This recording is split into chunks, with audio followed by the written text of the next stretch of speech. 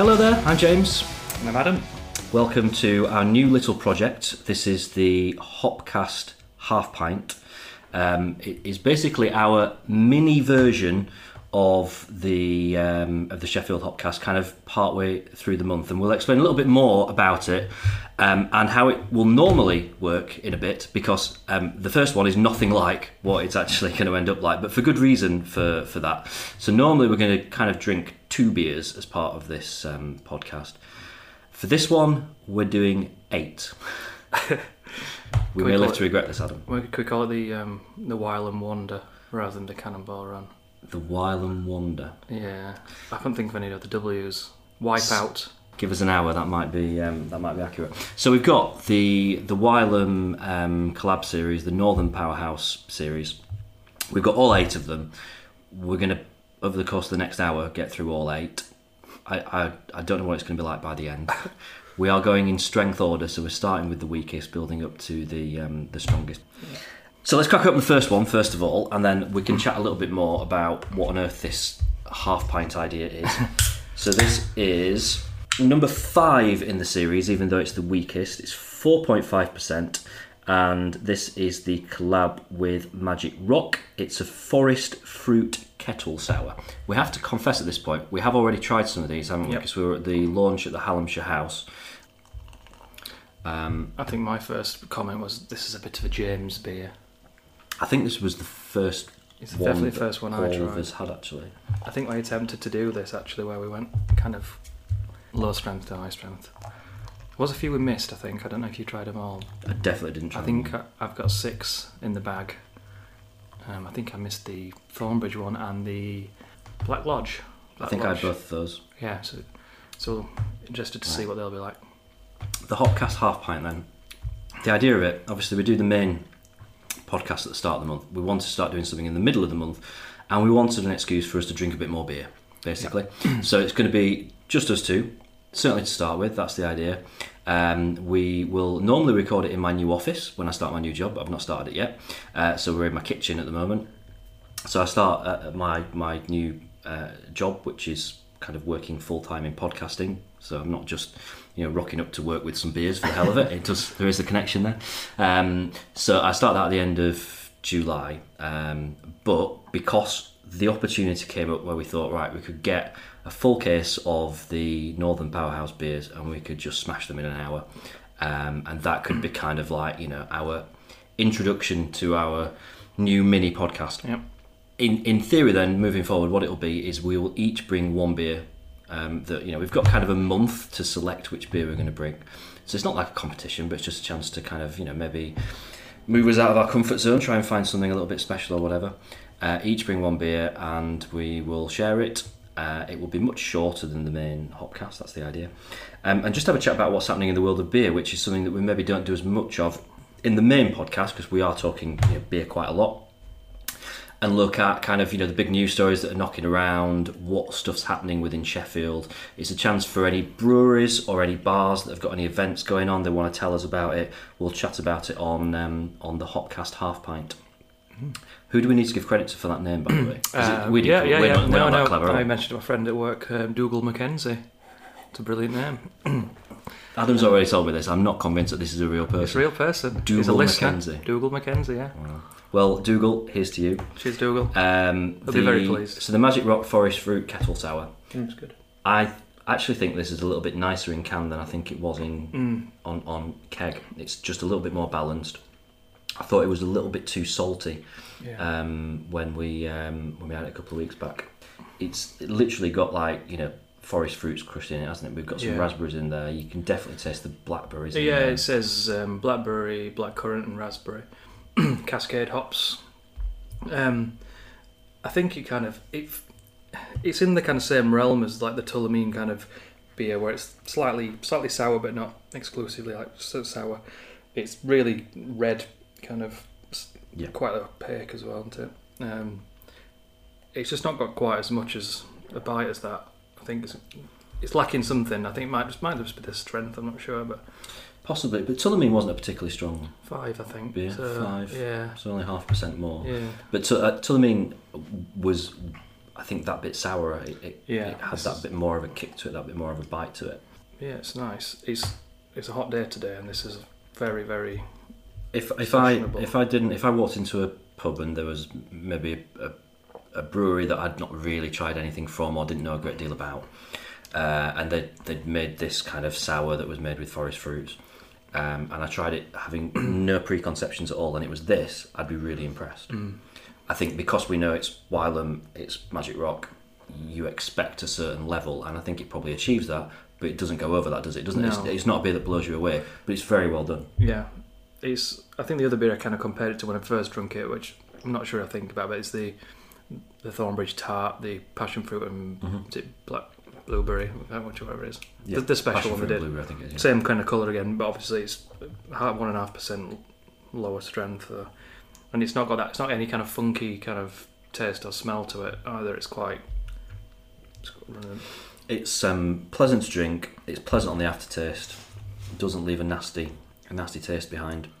That's not a bad start, all in all. No, it's good. Right, number 2. I don't know if I had this the other. I might have had it when we had it. I really enjoyed this one. So this try this again. is. Well, do you want to tell us about it? Yeah, I think these were the first 2 I tried. So together I got 2 halves. It's 5% double dry hopped pale ale from Wylam and Hawkshead. I think Hawkshead are the guys up in the lakes, aren't they? Yeah, beer from the lakes. Yeah, I don't know a lot about them. I presume I have drunk 1 or 2 of their beers before. I've seen them. I think they're one of the breweries that I just kind of don't get hugely excited about. Yeah, you don't see much of it around, I don't think. I can remember just pouring this and it looking really like fresh orange juice, which was the case for a few of the beers actually. It had a kind of a New England look to it. It did, yeah, but it's kind of got that. It looks like it's got like murky because it's got orange kind of bits in it, but not bits, just kind of muddy in the colour. I think this was one of my favourites. It smells like your kind of classic. Oh, that. It smells really good, doesn't it? It smells amazing. It smells like it smells a bit Cloudwatery. Let's call it Cloudwatery. It smells like what you would expect something from Cloudwater or Verdant at like 7-8% to smell like. If you pick up any of those mid-range, the pale ale ones that you get for the Cloudwater range, they're 5.5%. It's very much similar to that. It's got a similar sort of body to it, similar sort of nice smell to it. I don't know what hops are in this actually. It's Citra and Chinook and Amarillo. Yeah. So yeah, can't go wrong with the C hop, can you? Double dry hop, pale, and yeah, I mean it's got so much resemblance to something that you'd expect Cloudwater to do. It packs a hell of a lot of taste into a 5% beer, and it's got that kind of really full mouthfeel that you get from those really kind of over the top expensive New England style beers that are kind of everywhere at the moment that I can't get enough of. This is probably something that I'd overlook, thinking, well, that's not going to it's not going to do the business for me, but it really does. Makes you wonder whether they've got some kind of beers on the horizon or whether they are producing them and we just don't get them around Sheffield. Possibly, because they're definitely not in like the fridges. I don't see them at Beer Central at Sean's. I don't see them at Bar Stewards. Not see them at the Ale Club, and they're kind of your ones to go to if you wanted to look for a big fridge of this style beer. Yeah. They don't seem to fall into that kind of, dare I say, kind of sexy category. No. I wonder whether or not I've seen some in kind of some of the, I say, smaller kind of places. I've got a wine rack just up the road, which has a decent range of beers in, and I've got a feeling I might have seen 1 or 2 in there. I might be making that up. I've certainly seen 1 or 2 somewhere, but I can't think where. I'm wondering whether they've ever had anything but cask. Definitely have some cask stuff. I think like sort of the Bath Hotel occasionally do something by them. Kind of your pale ales, sort of your lower strength stuff. They've always been packed with flavour. But like I said, I've not had enough of them to kind of familiarise myself with their range, or whether I don't really know much about them in terms of what they do in their range, whether they're all, if they have a core range or not. But I assume they do, because they are a well-established brewery. What we've not done really yet, for anyone that's not come across the Northern Powerhouse series before, is kind of explain what the heck it is, because it is basically about showcasing the best independent breweries From the in north. the north. So it's led by Wylam, who are up in Newcastle, and certainly I think one of our favourite, combined one of our favourite brewers. And they get together to kind of come up with these plans for 8 different beers, showcasing 8 different styles, and then they come out, and you wonder whether or not it's the only thing that's kind of similar to this that I can think of that's certainly kind of like a north of England thing would be the Cannonball Run. Yeah, I think it's all done up at Wylam. I don't know if they all just pile in over a weekend and try and smash out I don't know how much kit they've got. That'd there. be a fun weekend to get there, wouldn't it? I mean, yeah, it's interesting now. It does actually just shows you how much good brewing there is in the north. All of these beers, all these breweries are just making fantastic beers. We've each tried some of them. Are there any that you're particularly excited about? You can't really go wrong with the Northern Monk one, can you? And I was interested by the Cloudwater one because the Cloudwater is a brown ale, and obviously they're not. It's not something they do like the Baltic ports, and they do brown ales, but it's not what you think of when you think Cloudwater. So I was interested to taste that. There's a big strong Buxton, a bit like on 10.5%. Yeah, just the same strength of the England Failing beer. England beer in the World Cup. I think I tried that after you left on Friday when we went to taste them, but I had me and my friend shared a half. Right. Because it wasn't cheap. No. It was about £5 a half. Yeah. I know, kind of. It's not the most sort of quaffable of beers. But yeah, what else is it? I'm interested to try the other stuff that I've not really. I don't think I've tried any beers from. The Black Lodge one. I've tried them before. Not tried anything by Box Social. Box Social, yeah. Really want to not say Box Fresh. Don't know why. I think they make clothes. Yeah.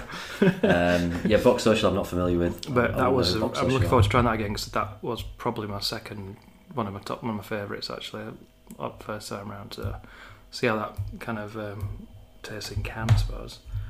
But this one's, if you can get them individually, or you going out and you've really got a limited amount of ones to sup, and something that's in a decent strength range, then definitely try this one. I prefer it over the Magic Rock one, even though it's not really comparable, really. But no, they're very, very different beers. But this is, a few months ago, I'd have gone the Magic Rock one every time.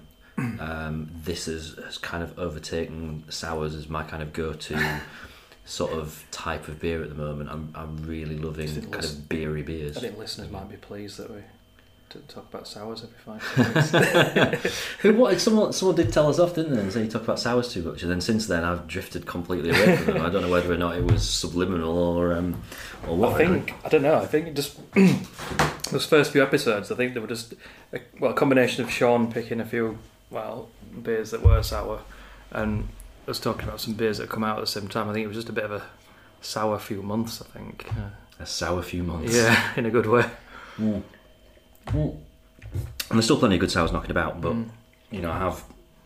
it's definitely been the year of the kind of the New England IPA, hasn't it? And somewhat out of the blue, because both of us kind of, you particularly said at the start of the year you're not really a fan of it, and I was like, I'm not overly fussed, take it or leave it really, and yet I've become really obsessed to the point of like just a kind of an addiction. Anything that particularly Verdant release, I've just got to get hold of because I just love them. They're just ticking every box.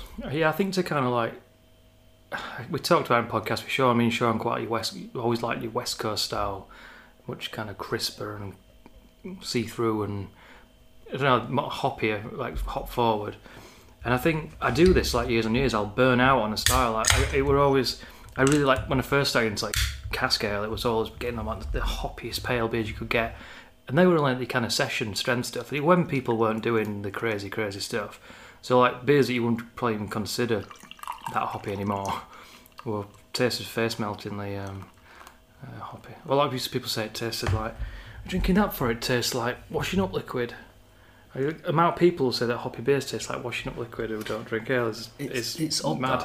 It is odd. But I get that. If you do get a bit in your mouth, you get like really kind of bitter taste that lingers, and you get that in turn.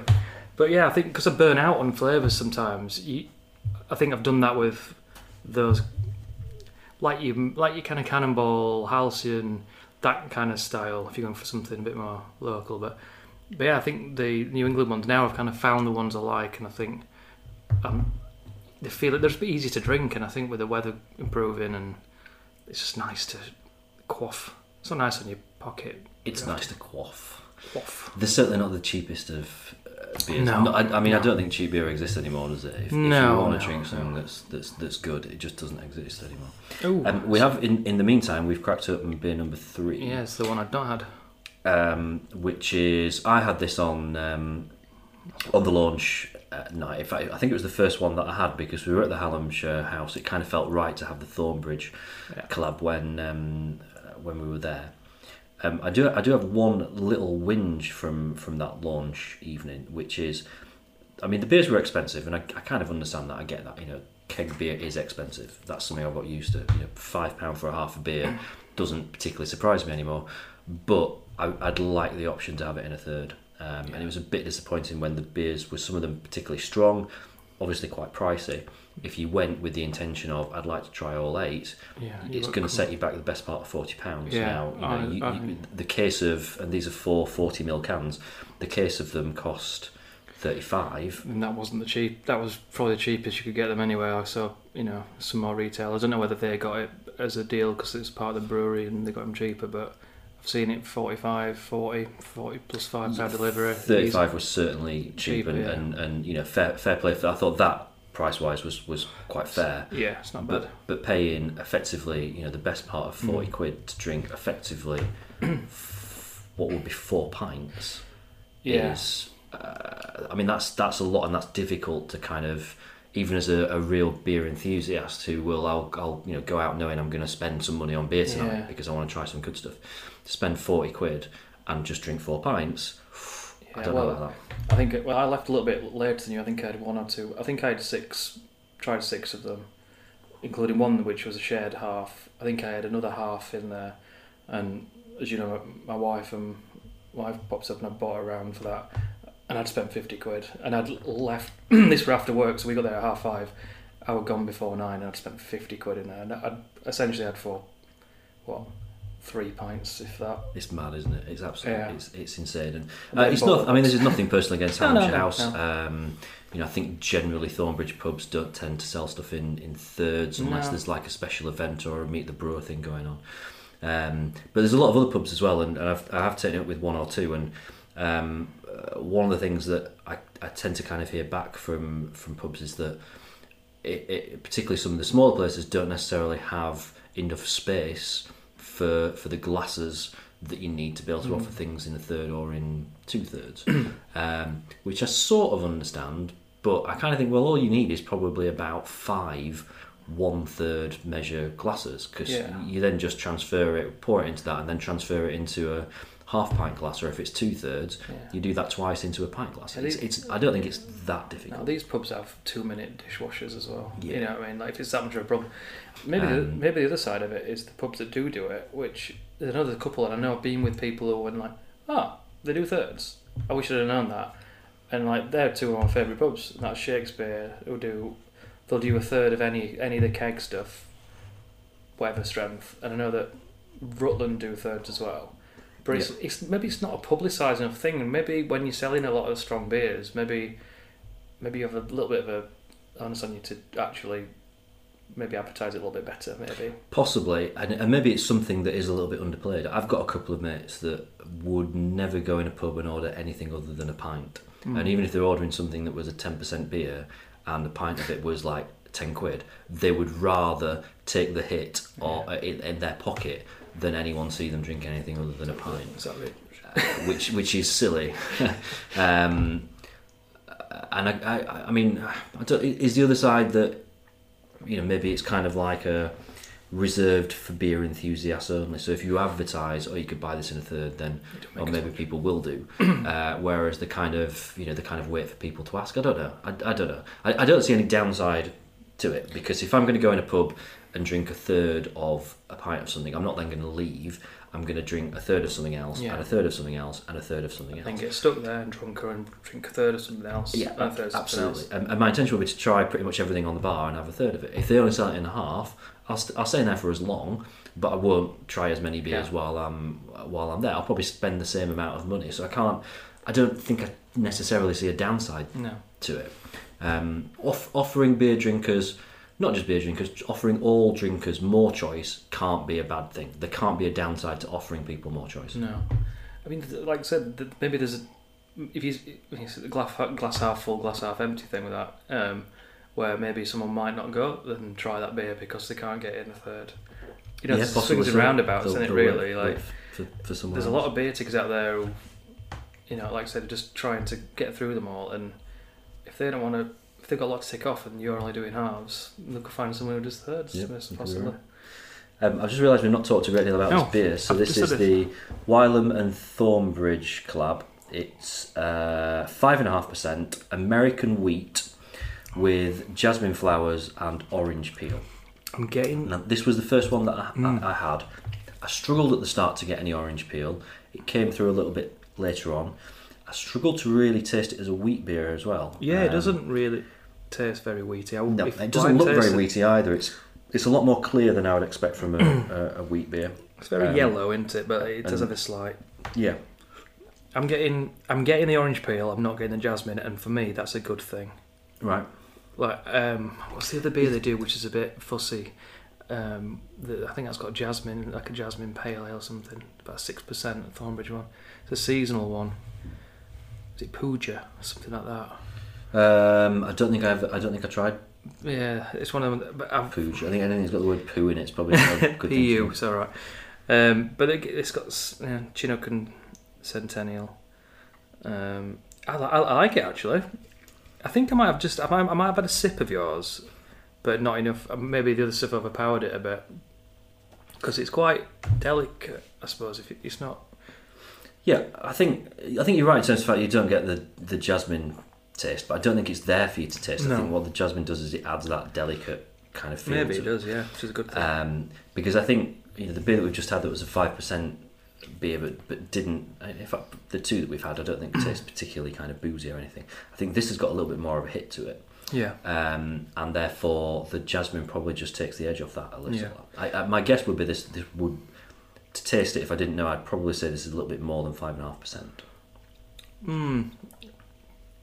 I'm thinking it's probably about right for me, but I'm wondering whether it's less hoppy and it's more the orange peel that's giving it bitterness, and that's what that's what that mouth kind of taste, that mouthfeel is.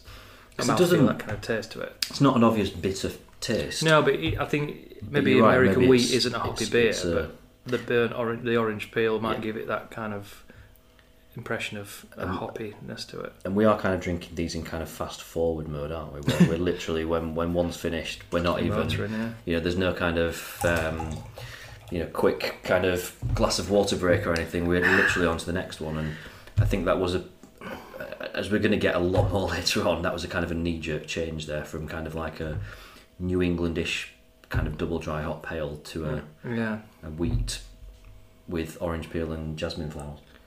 Yeah, I'm actually surprised. I'm pleasantly surprised at that because I was thinking I didn't avoid it for any reason at all. I think maybe just on paper, if I knew I weren't going to get through them all, an American wheat probably isn't top of my list for something to try. It doesn't sound. Actually, I did.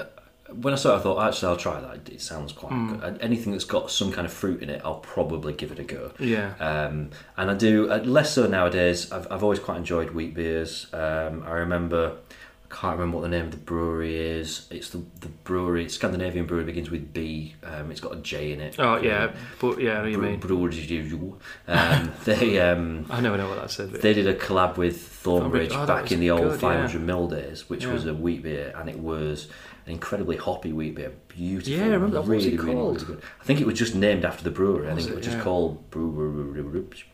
I'm not going to look it up if anybody does the name. That was absolutely great, and I remember having a couple of bottles of that, and this is quite early on in my kind of beer journey, and I didn't realise that kind of like collab stuff are generally sort of like here and then gone.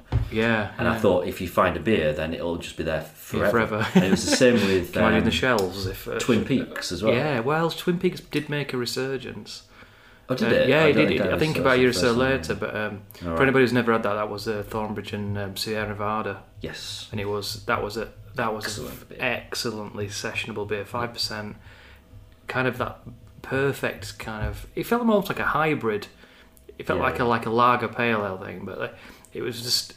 If you imagine what the Sierra Nevada pale ale is like, and just wind it back a little bit to make it just really, really sessionable at 5%. Bang on that. It was top Absolutely notch. bang on. That was kind of in the early days before Big- collabs became like the norm, and it was quite early days in terms of the kind of the craft side of beer as Yeah, well. wasn't it? absolutely, And- yeah, and yeah. they That- were amazing beers, and I just assumed they'd be around all the time, and Yeah. then next time I went in they weren't there, and then next time I went in they weren't Mm. there, and I said, oh, you're getting such and such back, and he's like, no, it's done. Yeah. And I'm like, what? I'd have bought like Oh, 20 bottles yeah. of that. That's a blast from the past because that's a good few years ago. And like my little tip for getting Thornbridge beers if you're in Sheffield is Beeches of Walkley on the South Road. It's a butcher's kind of farm shop thing, and they used to sell all the Thornbridge bottles. They'd even get like the specials in when it were 500ml bottles, and you were pretty much paying cheaper than you get in a Thornbridge pub. Okay. You were looking at, I reckon, a bottle of that was £2.40. Big bottles, 500ml. This is an interesting conversation, this, isn't it? Like sort of secret beer shops. Yeah.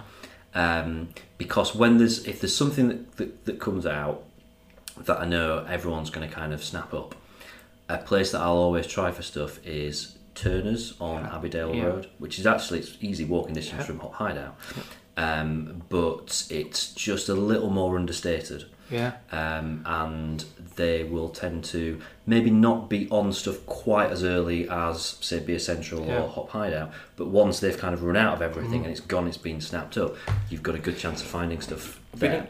I've been in there a few times. It's the wrong side of. It's more your side of town than my It is side my of side town. of town, But I have driven there. I've made it like early evening special journeys there because they also do the what's it called? They do the growler fills, so they'll have like a range of maybe 4 or 5 on there, which are for a fairly reasonable price. But I always find that when I go in there, I feel like they do have a slightly different range to to its competition. Yeah. Obviously, you have your classic ones and your ones that everyone gets in. But it's sometimes, and I don't think they're very well priced at all. I can't tell you the guy who runs it, but he's a very nice chap as well. Who, I spoke to a few times. But yeah, it's hard to spot.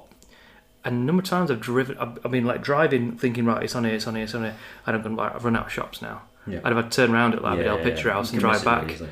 It's quite understated, that kind of It's battleship grey, very understated front to it, yeah. You've actually got a good little beer run there because you've also got, and I can never remember what it's called, but slightly further up there's, it might be called Pickles, the Yorkshire shop. Yeah, Now that's a place that only sells kind of the core range beers, but they do sell stuff from the breweries like, I assume they've got some Thornbridge in there, definitely Magic Rock they sell there. All right, And kind of, the bigger breweries.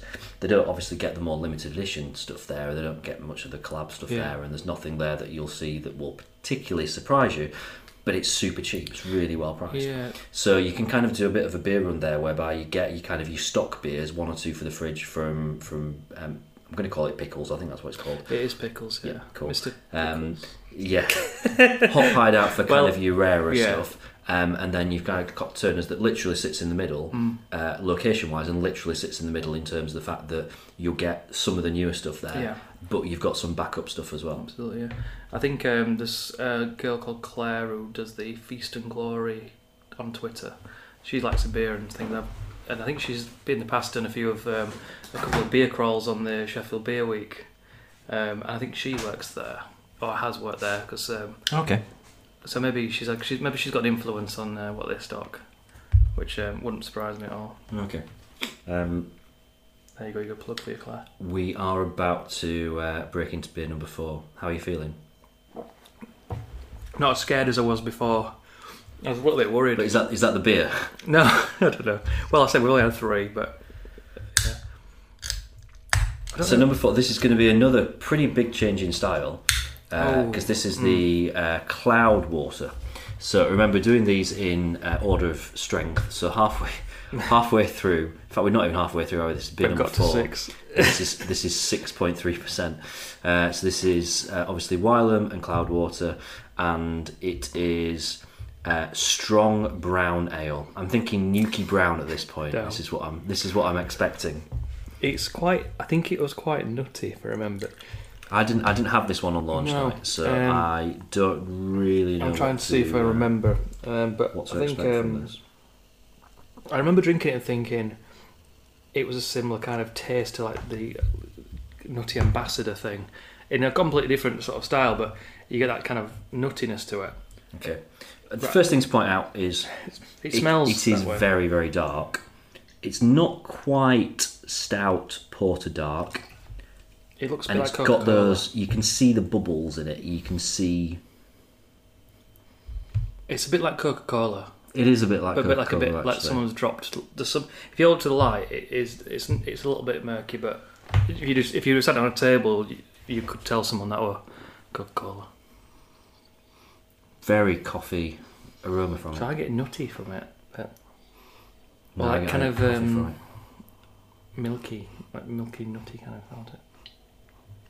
So even just from the smell, the description is strong brown ale, and from that I would just expect quite bland, a little bit old-fashioned, probably something that I won't enjoy. The smell, completely different. I feel a bit treacly, actually. Just make my throat make a weird gargling noise anyway.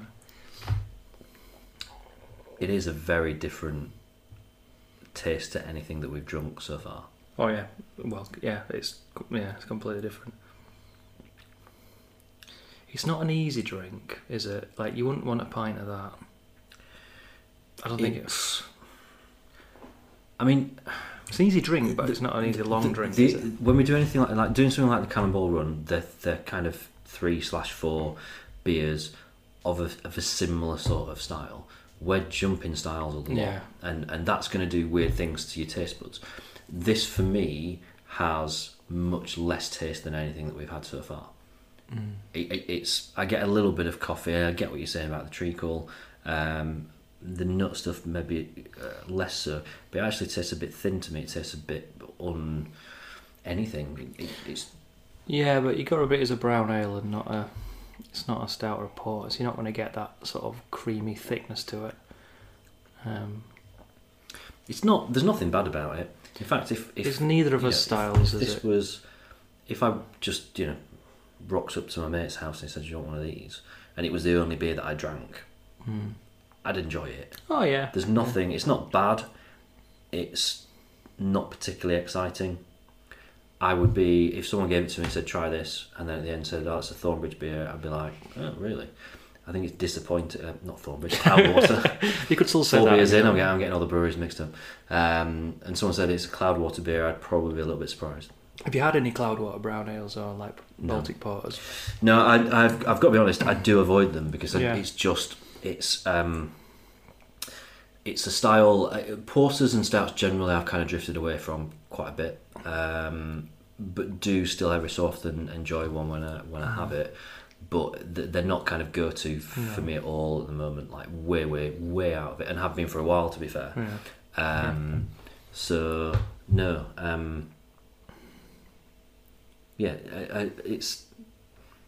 It's difficult for me to kind of really kind of rank this because it is so far away from kind of what I would kind of drink day to day. Hops, Williamette. Not really familiar with Williamette as a hop. No, never. How Williamette? Yeah, As just in, let me read that. Williamette. Yeah. like Bernadette, but Williamette. It's kind of like when you're a kid and you very childishly try and like Femaleise femalize the name, someone's name. It's William, so it's Williamette. Someone's gonna email. Someone's gonna text in. What we think? We've got a text number. Tweet us and go, yeah, Williamette is a name. You dickheads. Probably is, isn't it? Bernadette is. Yeah, I don't know. Do you think? Obviously, like they do their other ones that are kegs, so they don't do them in cask or anything. Do you think it helps or hinders having a cold brown, slightly fizzy ale? Would you prefer it? Would you prefer something that's like that on cask? Do you think maybe? you think it's confusing being cold and fizzy? I don't know. I mean, we are, as we record this, it's a super hot day. It's kind of, if you offer me it on cask right now, I wouldn't be interested. Oh, no. Generally, maybe In the winter? Yeah, possibly. It isn't a bad beer. It's really not a bad beer. In fact, the more I drink it, and I think the more that I'm clearing the taste of the previous beers out of my system, the more I'm kind of coming around to it. Does it taste 6.3? No, I don't think so. No, I don't think so either. But isn't that a huge thing with beer now? Just not carrying its masking its percentage strength. at all. And we both talked about, or I particularly talked about Pineapple Halcyon. Yeah. As a beer that did show its percentage, which is in no way a bad thing. People. No. There are a lot of people that enjoy boozy tasting beers, and if you if you drink something that's quite strong, some people like the fact that it gives you a right old kick back. I think I've become so used to beers that really try and hide their percentage, and it's there to add the mouthfeel and the texture to it.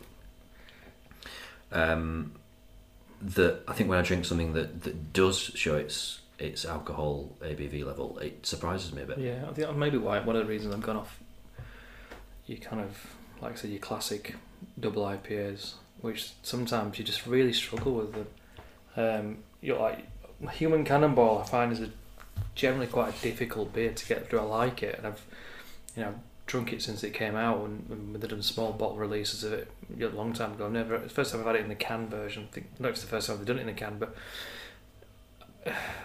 this year it felt like 9.2%. And I think if I've not a beer I've not had for a long time, which you used to be able to get, which was the Brewdog Hardcore IPA, which is 9.2, which they also did as a Tesco branded double American IPA, which they claimed was a different recipe, but it was a double IPA. It was sold to Tesco. It was 9.2%. It tasted exactly the same. It was just a cheaper way of getting hardcore IPA. Yeah. I think hardcore IPA is now called Mr. President. It could be. Yeah. So again, the new beer is it? Nah, probably rebrand. Even that I've not seen for a while. I wonder whether that's but it's a beer that you could have one if you're just having a kind of a one beer nightcap, or you can get sat down until 10 o'clock and you thought I want a beer, but I'm going to bed at 11. Then but to be out and someone said, George, you want a half of something like that, I'd be backing off. But maybe I won't back off a Cloudwater or something at that strength. Possibly. It's still going to have the same effect on you. It is, but it's all psychological. We're kind of halfway through now. What's your pick so far? What are you most enjoying? I think the Hawkshead just only because I've been quite surprised by the Thornbridge one actually. Yeah. So Hawkshead definitely the best one, and for you modern and crafty hipster fan, that's probably the one that's closest to the big boys. I'd agree. Although my second favourite would be the Northern Monk, because I thought that's a good example of that style of beer. Northern Monk. No, Magic Rock. Magic Rock, yeah. Northern Monks to come. I am getting into territory where I will get every brewery wrong from now on. It's alright, I'll just keep correcting me. It'll all be fine. We'll not get sued. It'll be fine. Because we've already drunk them, though, I'm sometimes thinking, it's just referring to from when we drunk it, when we had it large. No, I do get Magic Rock and Northern Monk confused sometimes. I don't know why. Because the Northern Monk one isn't surprising. Which weirdly are the two weaker beers. Yeah. But I do think they're the two that have been the best of their style. We've opened beer number 5, which is on topic. While we've been chatting, which is actually the Northern Monk one of these. Oh, that smells good. Which I think I had. You did on launch night, because it's very me. So this is it's an IPA.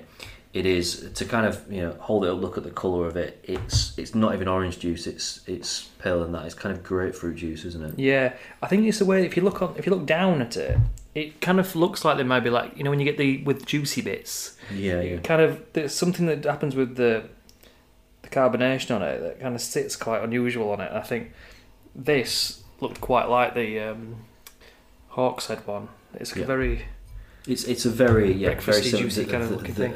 It's very similar on the nose. The smell is very similar. So it's IPA with Citra, Mosaic, Thick Secret, and Galaxy. Yeah. And it's 7.2%. And this is beer number 5, so we've still got 3 more to go after this. Oh, that's great. That.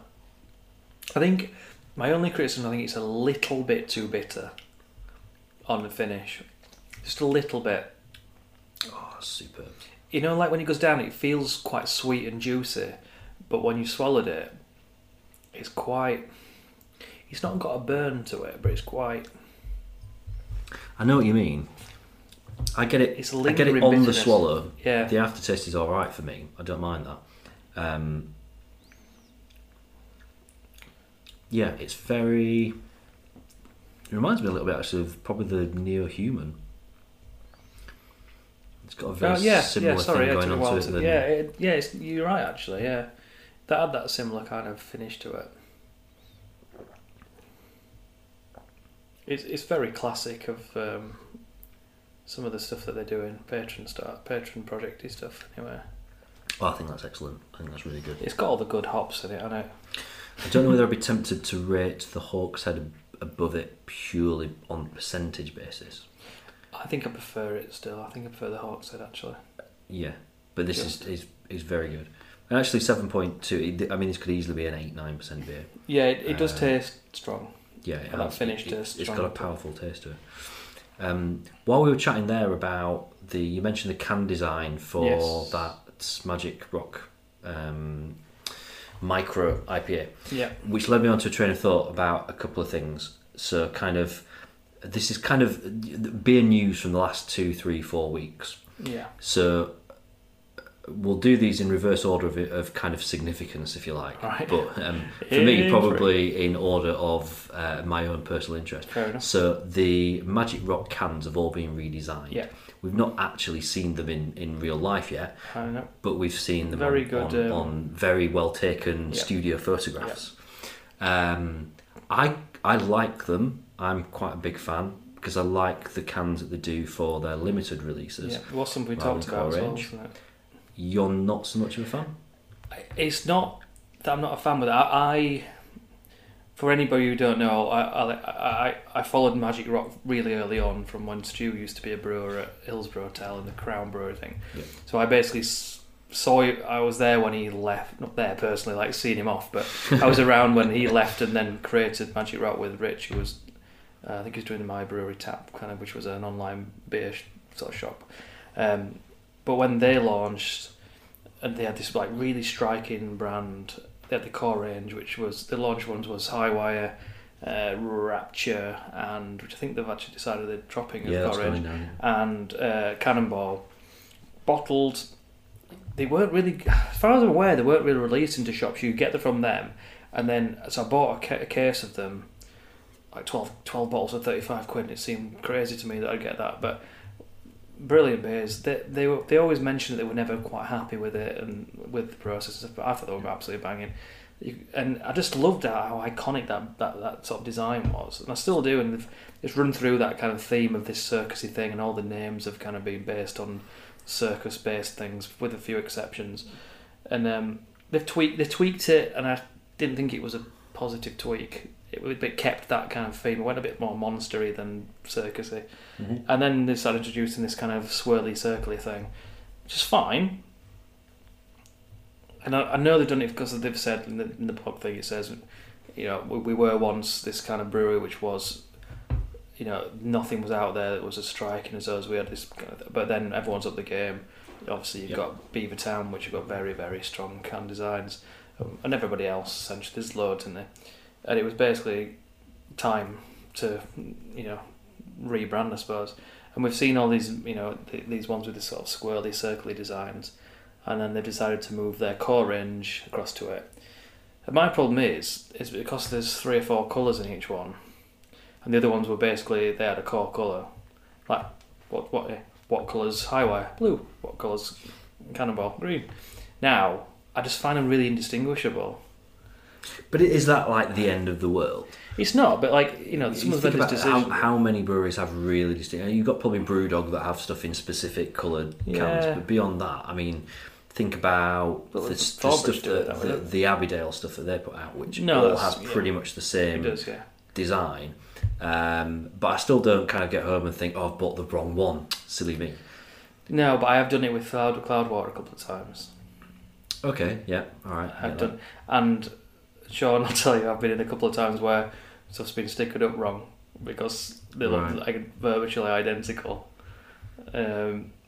But theirs is a kind of different kind of design. It's very minimalistic, and Yeah. these Northern Powerhouse ones are a little bit Magic Rocky, but it's very like Yeah. geometric. kind They're of also very, shapes very and colours. similar as well. aren't they? Exactly. Well, some of them are almost the same blooming few colours. Yeah, they are. But like I said, I think, and I said it to a couple of people. I said, like, I just think they look nice and they will look great and it will, it'll work fine. I just think they're a little bit harder to kind of scan. I think. But it's nice to see a couple of new entries to the Core range, Sorcery, which is like a session. So they're kind of 3-point-something% one. Yep. And they're all matching the kind of Phantasma can, the kind of black can into it as well. Rather than your silver can, it's like a black can. Darker thing. So the Drop Rapture from the core range, I believe, because they were saying that red ales are not really a sought after style anymore. And I don't believe that there's a few other ones at our core which haven't been rebranded. There is a rebrand for it, but I think because of the amount, I think it might be the amount of stock we've got in circulation.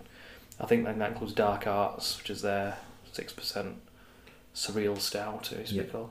But the other thing is, like, does that now mean that all their kind of circusy stuff on all their branding, in terms of like their vans, their like clothing and stuff, I imagine Possibly. the tap room started to go because there's no connection to it anymore. Well, as we sit here now, we're drinking out of the Magic Rock Phantasma glasses. Yeah. Someone did ask a question when they tweeted about their rebrand, saying, "Does that mean that you'll be getting all new glassware in?"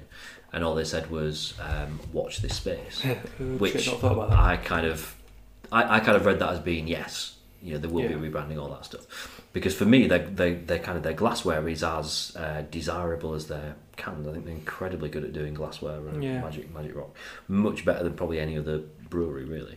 Yeah. To the point whereby you would, I would go to Huddersfield specifically to buy the glass. Well, yeah, just to swipe one. Buy a couple of beers and then I'll swipe. Yeah, like £20 train journey. Spend 4 hours and just to get a glass. I think that's fine.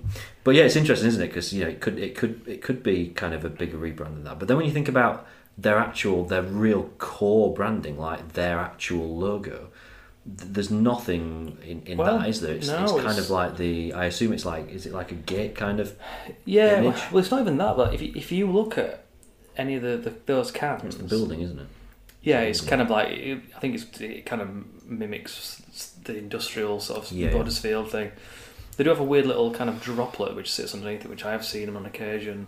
Them tweeting people who've tweeted pictures saying, "Yeah, you've just nipped our little sort of thing off the logo completely." And I've been thinking, well, yeah, as a designer, it kind of does. It sits a bit. It's a bit as a awkward. designer, it's a bit of a pain in the arse to kind of sort of work around. But what am I going to say now? Come back to it. If it'll come back to me, if I think about it. It could even be. Is this step one in a kind of an overall Magic Rock rebrand? Do you think? Yeah.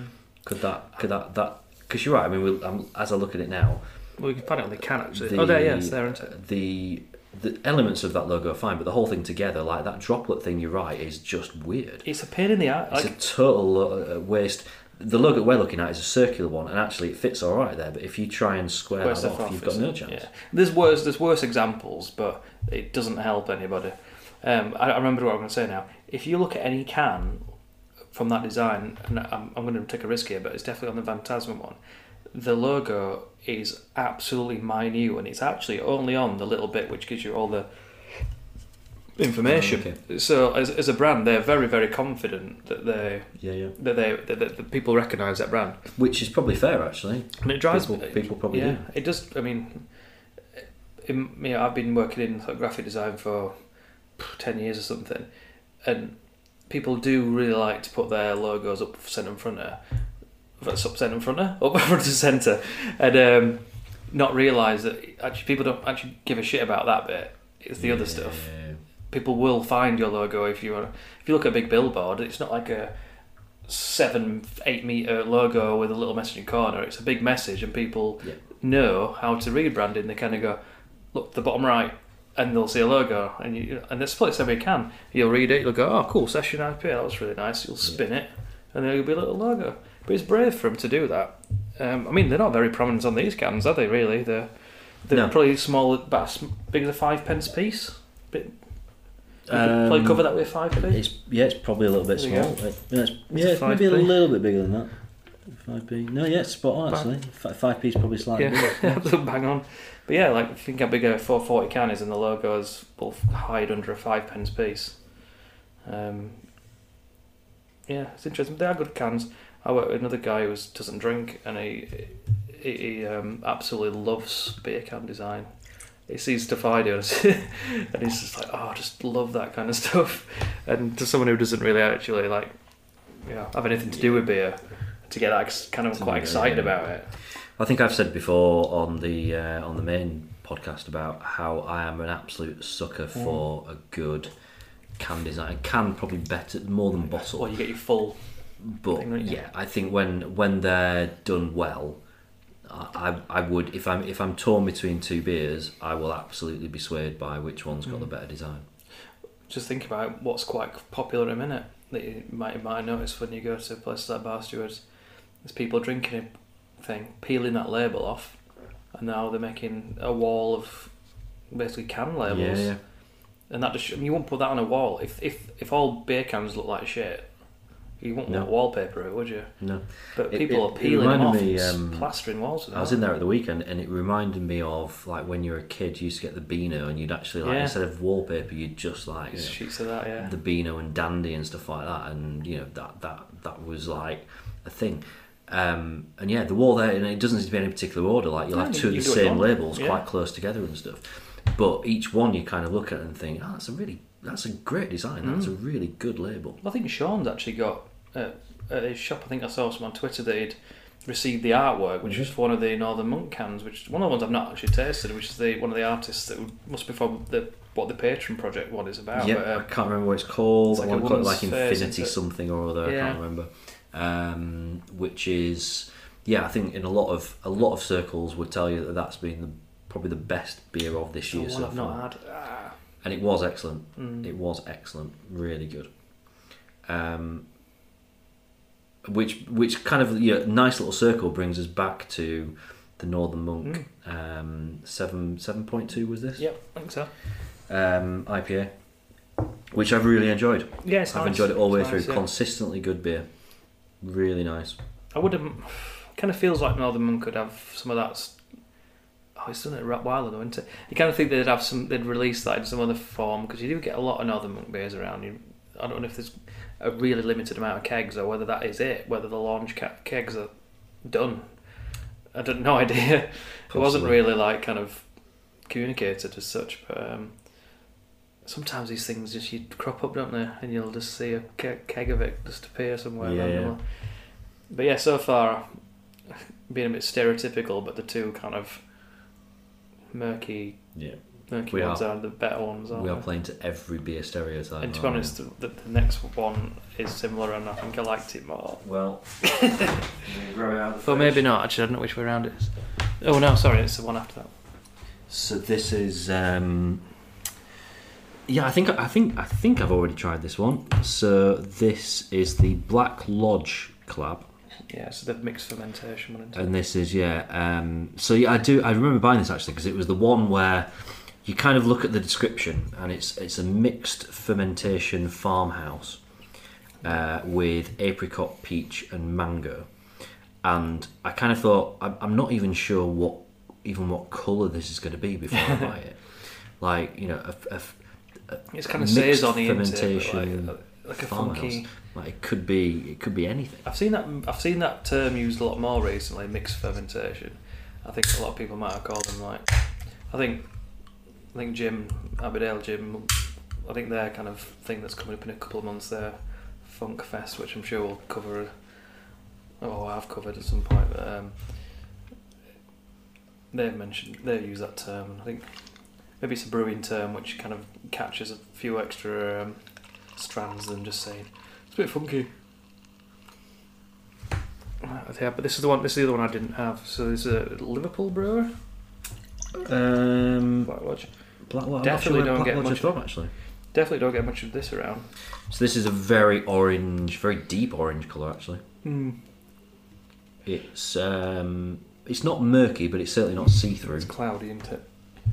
So it's a citra hop. It's a solid colour. So this has mixed fermentation farmhouse. It's got apricot, peach, and mango in it. It smells like a sour. Yeah, it doesn't give you what you'd expect. You don't get as much of the fruit, do you? As in like the kind of rounded fruit smell.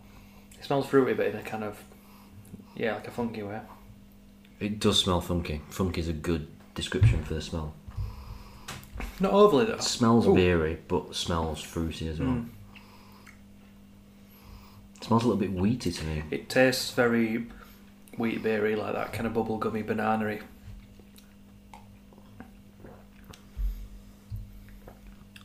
Oh, no, it really does, yeah.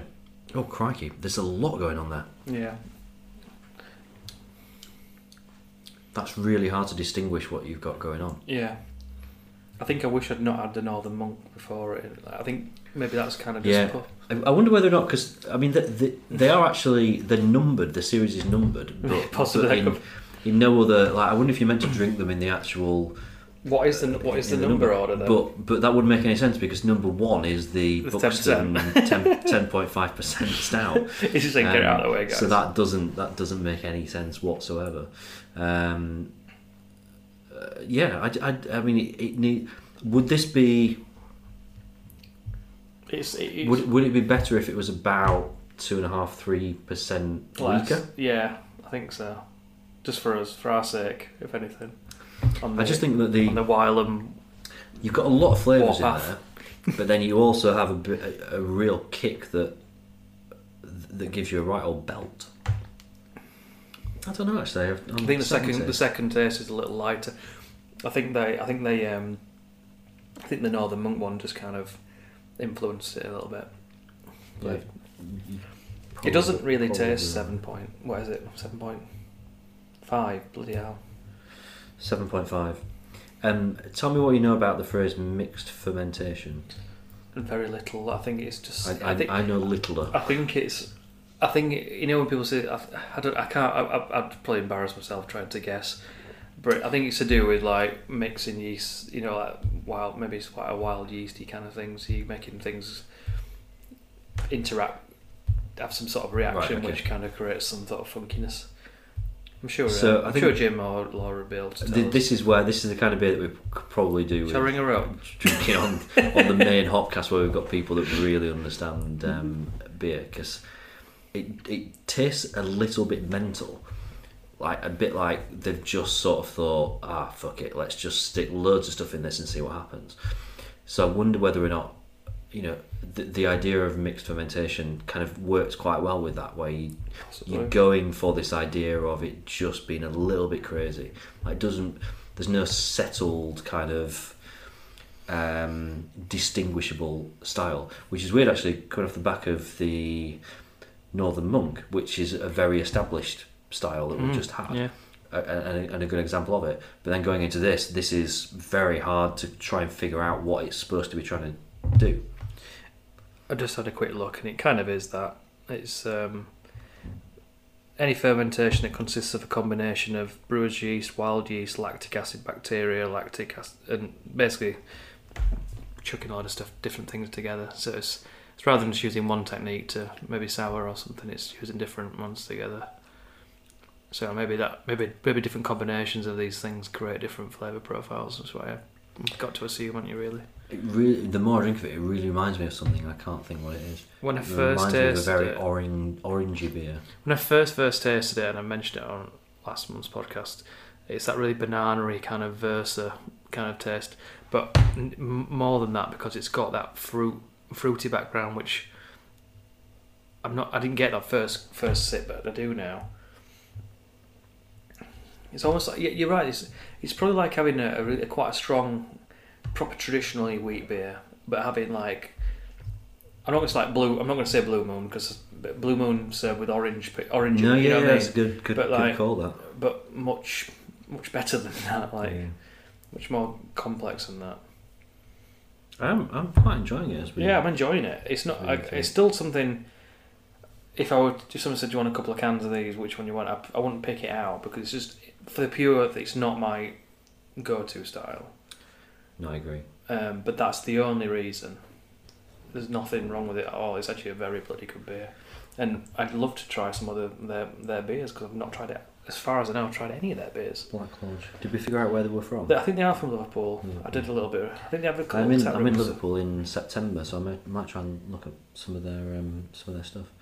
I realised as well that I did say that we got two big news stories to talk about, and then we talked about one for a long time. That's right. The other being, and it's kind of old news, but I think the idea of the half pint is that we get a little bit more into chatting about stuff that's happening, so it's a good opportunity to do it, and that is the news about Beavertown. So anyone that doesn't know, and I think in beer circles you'd have to be living under a stone to have not kind of heard about this yet, is Heineken investing in Beavertown. We know that they're a minority shareholder now. But that could be anything up to 49%. We have no idea what that means. The rumour kind of for the last couple of months has been that they were either going to buy them out completely or kind of like take a controlling interest in them. So there's maybe a slight surprise by the fact that it's a minority share. Exactly what it means, I mean, we could debate for ages, and I'm sure most people listening to this have probably already kind of got their thoughts about it. So it kind of cuts the chase of it really, which is good thing, bad thing. Would it make any difference to your approach to Beavertown beers?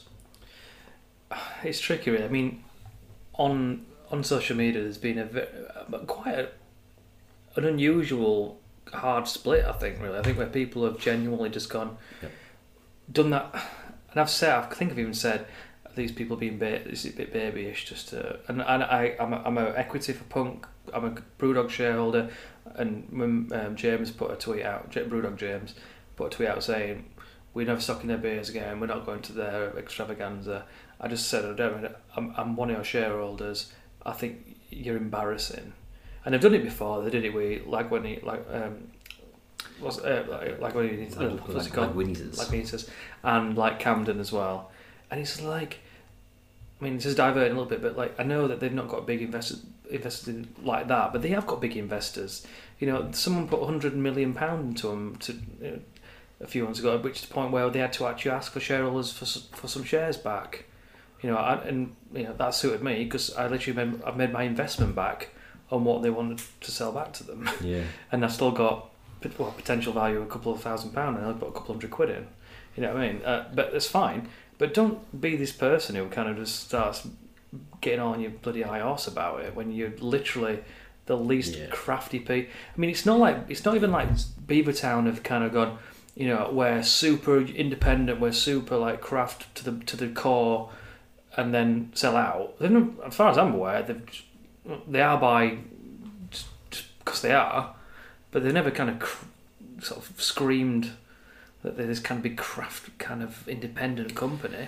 No, to be honest, it's business. Why does beer make a difference? If someone wants to chuck a lot of money at you, like to develop, and you need that impact, and you've got someone who does have, like Heineken, obviously know what they're bloody doing because they won't be in that position. Whether they're as long as Beavertown have got some sort of creative control over things. And obviously Heineken are going to want to make some money out of it because otherwise why would they put some money in? Then I'm kind of to see what happens. I'll make a decision on it later down the line, I think. But I have kind of been against these no drinking Beavertown ever again. Right, okay, grow up. I tell you, it's actually been a really interesting debate, I think, in terms of social media and people generally debating it. There has been a bit of quarrelling about it, which is daft, really. I come from the point of view of if this happened to every brewery in the industry, then we might have an issue. For one or two breweries, I kind of see it as a good thing because from time to time we all have to go into A shit. a shit pub, that we don't really want to go into, and we go into it on the assumption that there's not going to be anything that we like in that pub. Yeah. Now, Brewdog are a good example of a brewery that have got into the vast majority of these places, even, not necessarily on tap, but even a bad pub. Yeah. You look behind the bar, chances are Punk IPA they'll probably have in And bottles. chain restaurants. Yeah. 2 or 3 breweries that kind of go down this route of getting decent beer into places that have traditionally stocked shit cannot be a bad thing. If it happened across the whole industry, then there's a bit of a problem. But yeah, I don't blame them at all. You know, if someone comes along and says, "I'd like to invest this in your business," I will still let you have the controlling share. You can still pick the future direction of it. Why would you not say no to the? Of course you would. Of course you'd take up that offer up. They've obviously thought about it. I mean, like, is it Logan? Isn't he like the son of bloody Robert Plant? I don't know. I think he is. It's essentially, I know there's a connection between Beavertown and Brewdog, and I don't know where that connection comes in. But I don't know a lot about the background of the company. I think it's Logan. I think it's Robert Plant's son. Right. But I don't think from what I gather, it's not something that he's bankrolled or anything. I mean, he probably had a little bit of it. Okay, so let's go back to a month and a bit ago when we were at Thornbridge. Yeah. Thornbridge started because there was a guy that wanted to drink better beer. Yep. And couldn't find it, so I thought I'll just employ some people to start brewing it for me. Thornbridge had been a really good example of a company that could very easily have just sold out. Yep. They could have sold up many, many, many times. Absolutely. And they were one of the first to get all the supply chains and everything in place. Almost positioning themselves, you know, not now, but 2-3 years ago, you think, are they positioning themselves just to look to sell up? Yeah. And as time's gone on, you've realised they're not really interested in selling up. Yeah. I imagine he's still every night getting a Thornbridge beer out of his fridge, cracking it open and thinking, "Oh, I'm glad I did this. Yeah, well done me." Yeah. And it's now to the point whereby I would see it more likely the other way around. Thornbridge are more likely to be looking at breweries abroad, thinking we want to spread across Europe more fastly, more quickly than we are now, and looking to start snapping up other places than the other way around now. So yeah, I mean, you know, we find ourselves in a really interesting position, don't we? In kind of like the particularly the craft beer market now. Yeah, it's a really interesting time, and I think people's reactions to what's happened with Beavertown have been interesting. It will not be the last brewery that we kind of come to know and love, and I say that I don't think Beavertown's a brewery that I've ever particularly felt anything special for, and maybe that's why I've a slightly lesser opinion on it. If it happened to Verdant tomorrow, then I might have something to say about it. If it happened to Magic Rock, I'd have something more to say about it. I think it's all relative. I think because if I look back at my Untapped stuff, and I remember first drinking Gamma Ray, it was old brand. It was before they did all the cans. It was in the bottles. I remember getting it, not really knowing anything about it, probably from Dram Shop or something, and thinking that was literally the best thing I've ever tasted. And I'll give it a 5 on Untapped. Untapped's annoying because it remembers whatever you first checked in it, and if you ever check it in again, it just tries to do that. It doesn't. If you nudge it down, it doesn't. Yeah. And I give it 5 out of 5, and no one gives 5 out of 5. And I drink it now, and sometimes I don't enjoy it, and it's the same as Punk IPA. Like, I don't know whether they have just stretched themselves a bit too thin in terms of demand, and they've had to cut corners in some way. It's just to supply the demand for it, because you can get everyone. Like, I've got people who go out ale and my favourite beer. Gamma Ray's really great, and you're like, you're not, as far as I'm aware, you're not an ale or a craft beer drinker. Yeah. But it's because it's so widely available, and all that is it's just going to continue. But I did going back to the thing about the Thornbridge thing in Europe, is when it was only about a year ago they were still doing all their beers in 500ml bottles. Yeah. They were saying we're going to go to 330, and I was like, what? And I personally kind of at the time I'm thinking, well, I'll genuinely never buy your bottles ever again, because not for that reason at all, and it's because it's so widely available to me in pubs, and there's other beers available, that it just didn't seem there was no pull for me to buy a small bottle of something I can get all the time. Yeah. Like I would never buy I know what you mean. It's like when it blows my mind that people buy a bottle of Beck's in a pub when you could get a pint of or anything generic. But I remember I was in the Bath Hotel, I think it was during Beer Week, and I can't remember the guy's name, worked for Thornbridge, and I was with my boss and he knows him. And they were saying the reason they've done it is because the export market literally just will not take 500ml bottles because it's not. It doesn't make sense to their market, and because their export market was growing so big, it was either you're not going to sell them to your export market or you change, and then you start thinking about it logically, thinking, well, I'm only thinking 500ml bottles in Thornbridge is good because that's what I'm used to, but if someone had never drunk it before and they were getting 330ml bottles, everybody else gets all other beers in 330ml bottles or cans. So why is it different? It's just that we're spoilt by very, very good brewery, serving very, very good beer at a very good price in 500ml bottles. And if they've got to basically meet demand in Europe by going to 330ml, well, like I say again, it's a business. This guy maybe was doing this for fun to begin with, had a bit of money to play with, but essentially he wouldn't be building a massive brewery and his massive empire if he weren't trying to make some money. Yeah. So why is it different for any other walk of life, any other type of business to just kind of go, oh yeah, they can do what they want to make money, but apparently craft brewers, if they want to put any input into their biz, no, we can't do that. But that's my kind of thought on it. I think quite strongly, but we'll see what happens. It will come out in the wash if Beavertown have sold out, then they're sold out, and you kind of go, okay, don't drink them again. I mean, the very last point I'll put on this, I know we kind of dragged it on, but I was a bit mad about some of the brewers that pulled out of their extravaganza things. It seemed a bit childish, but I did see a Cloudwater post, and it was highlighting a lot of maybe moral, ethical things that issues that Heineken have been involved with in the past, and it was an extensive list. And I felt like I didn't need to click on any of the hyperlinks. It was just like, okay, you've got an issue with them, cool. And obviously they had to put it in the public because people were probably going to this event because they were wanting to drink Cloudwater beer, and they said they're going to put another event on in London, and anybody's got tickets for the extravaganza thing, they'll be able to come for free. Which is nice. Which is cool, and they've had to explain themselves, but I'll put my hands up, I did kind of think, bit childish guys, but if they're knowledgeable about all this stuff, and I'll trust their judgment on it, and I'll just move on, I suppose, from that. I think we are on to the second to last beer now. Penultimate, yes. Still say it. So this is.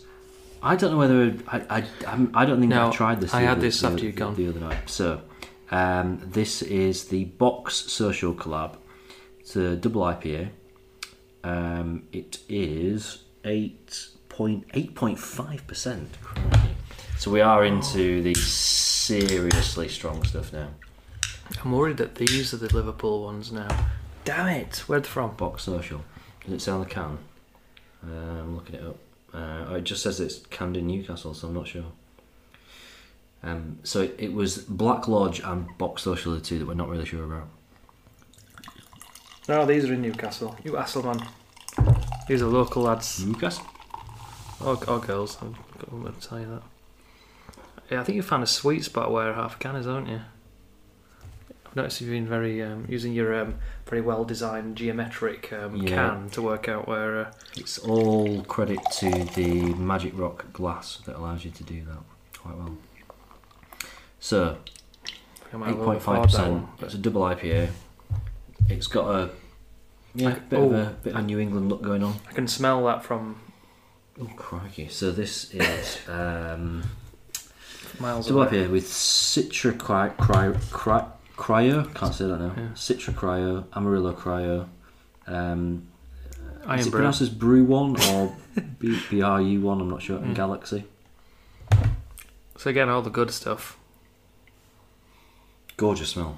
Yeah, I can smell it. It's on the table. It's about 1.5 foot away. I can smell it from here. Wow. It's going in.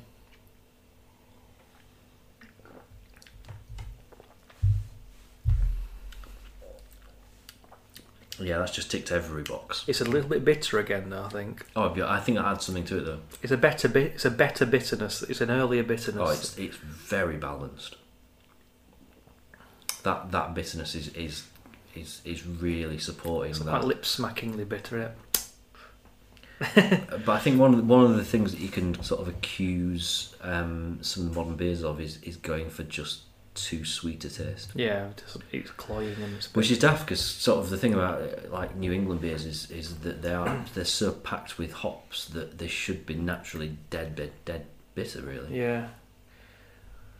I did fall foul of that a few months ago, and I've been drinking Bar Stewards, and Charlie and Al were the proprietors of their place, and I'm not sure if they were working or taking advantage of having their own bar and having a few drinks. Which would, yeah. And I was with Matt at Gluten Free Pint, and I think we ended up in Broomhill, and then bumped into them again in the York, and they were like, "Hey!" And they'd been there trying some double IPA, which North Brewing had done, called Right. Dynamo, which I think I tasted just before we did the White Lion one, which is really good actually. And then they were like, "Oh, we're going to go around the corner to Itchy Pig," so went in there, and they're like, "We're going to get a taxi back to Bar Steward. Do you want to come with us?" And I'm like, "Yep." And then we did that, and then they. So you went from Bar Stewards round half Well, Sheffield and back to Bar Stewards. we went to Bar Stewards and did a few pubs, and ended up in Broomhill, and then just happened to bump into them, and then we kind of. What time did you start for this to all happen? We must have been in Bar Stewards from about 5:30 to 6, maybe something like that. Right, and okay. maybe bumped into them about 8:30. Right. I remember getting back to Bar Stewards, and then them cracking. It was a Verdant beer, and it was one of the. Yeah, your strong ones. Go on, describe the label to me. I'll probably recognise it. Yellow. Would it be the Neil one? Could it be? There's I think Pulp is It's a not yellow. Pulp. No, label Pulp's as well. the. It's the I can't remember. Is it called Things That Neil Does or something like that? Or Could have been. Neil Does Things or something. Anyway, they cracked it open and they just gave me a taste, and I think I'd gone through that much beer, and it was so sweet and cloying that it literally made me feel sick as soon as I tasted Right, it. okay. And I think you get that. This is the opposite of that, I think, where they're the really sickly sweet ones at about 8 or 9%, and it just that swallow was like, oh, you're stronger than me at this time of night, because that is not what I need. I need something clear and clean and kind of not sickly sweet like that. Yeah, I know what you mean. Get him in early if you're going to do it. So what's your thoughts on this in terms of? I like it. I think it was the balance. probably my favourite one. I think of the that again. If you're going to kind of compare it, if you're going to drink the Wylam Cannonball Run, probably go. Okay. So far, I'd probably go Hawkshead, Northern Monk, Box Social as the kind of similar style. Yeah. You'll be able to just basically you're up in a couple of percent, maybe 1% or something at a time. If you wanted something different, I'm enjoying them a lot much more than I did when we did it at the and it was more. I kind of felt a little bit disappointed on that night, if I'm honest. But I think the cans have redeemed them a little bit. I think to be fair, I don't think there's been a bad one. I think probably. I mean, we've still got one to go after this, but I think that's so much different to everything else. I know what it's that's probably not comparable. Probably the most disappointing. I don't know. Probably the Cloudwater. Yeah, I think again it's all down to expectation. I think on the whole, the entire series it kind of felt like I've had to wind myself in on Wylam stuff, and I've never really had much Wylam stuff until someone had to start asking me what my favourite beer of the month was, and that dates back to I like to move it, and I'm like, oh, who made that beer? Oh, it's them. And before that, and then the months going on, I'm thinking I can't have another Wylam beer, otherwise I'm just like chuffing ridiculous Wylam fanboy, which again I am just by the fact that their beers are so good. But I'm not going around kind of searching them out when I get them. Think it's the same. The Moop thing is being re-released, isn't it? Yeah, is it a double one or version something? of that, Yeah. Is that? Yeah, because that's with Northern Monk, isn't it? Probably more or less out now. Actually, that's what they bloody offered him for a free one with that. Yeah, well, there you go. Yeah, complain about the Northern Monk one, get a free one. It'll be too late by then. I'll let you know how I get on. I don't know, how do you think that sits with the Northern Monk one? Because it's comparable. Yeah. Completely comparable. All very good. Do you know, I reckon, probably 2-3 episodes ago, we, against all odds, picked a 2.9% beer as our Cloudwater winner, the Cloudwater one. Yeah.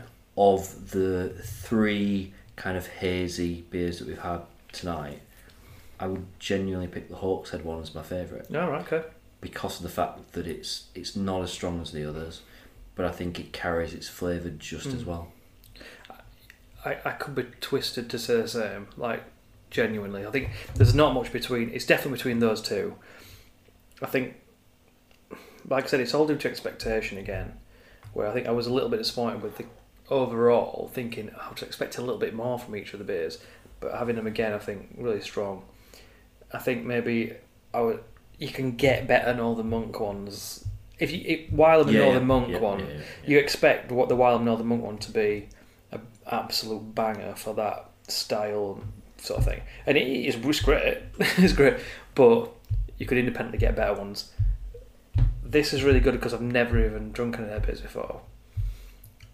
Makes you wonder how Wylam-y that one is. I don't know. I literally don't know anything about Box Social, to be fair. But yeah, maybe you're right. Maybe the Hawkshead one is. It's just purely on the basis that, what is it, 5%? Yeah, it's bang on 5%. Yeah. And I think it's as tasty. It's a shame we can't we should have maybe saved a little bit of some beers to go back to, shouldn't it? I've noticed a typo on the can though.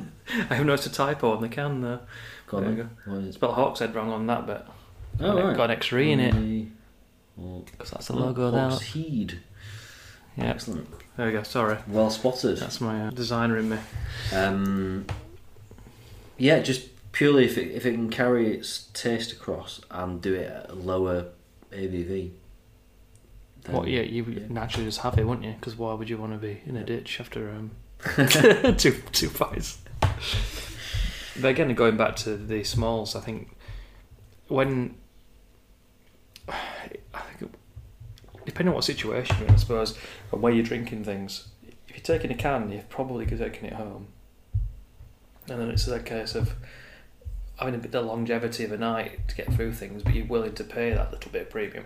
If you want to wind that premium in, still get the flavour for it, not have a massive hangover in the morning, and you can still get that flavour profile. The 5% is a nice point to go in. Maybe a slightly different way of looking at it is, and I think the answer would be the same actually, if you could pick any of the beers that we've had tonight to become like a permanent core range beer that's always available, which would it be? Because I'd still go Hawkshead. I think I would actually. Yeah, I think I genuinely would. And it would actually become a serious kind of go-to beer for me. Yeah, it's really like easy drinking. It's refreshing. It's got all the flavour. It's got a bit more than you kind of like said. Your really low strength ones in that thing. And if I'd love to go back and think that you could get a pint of that, but not for £8. Maybe £7.50. Keep going. Keep going. Maybe £4.50. £4.50. Yeah, there you go. I'll pay £4.50 for a pint.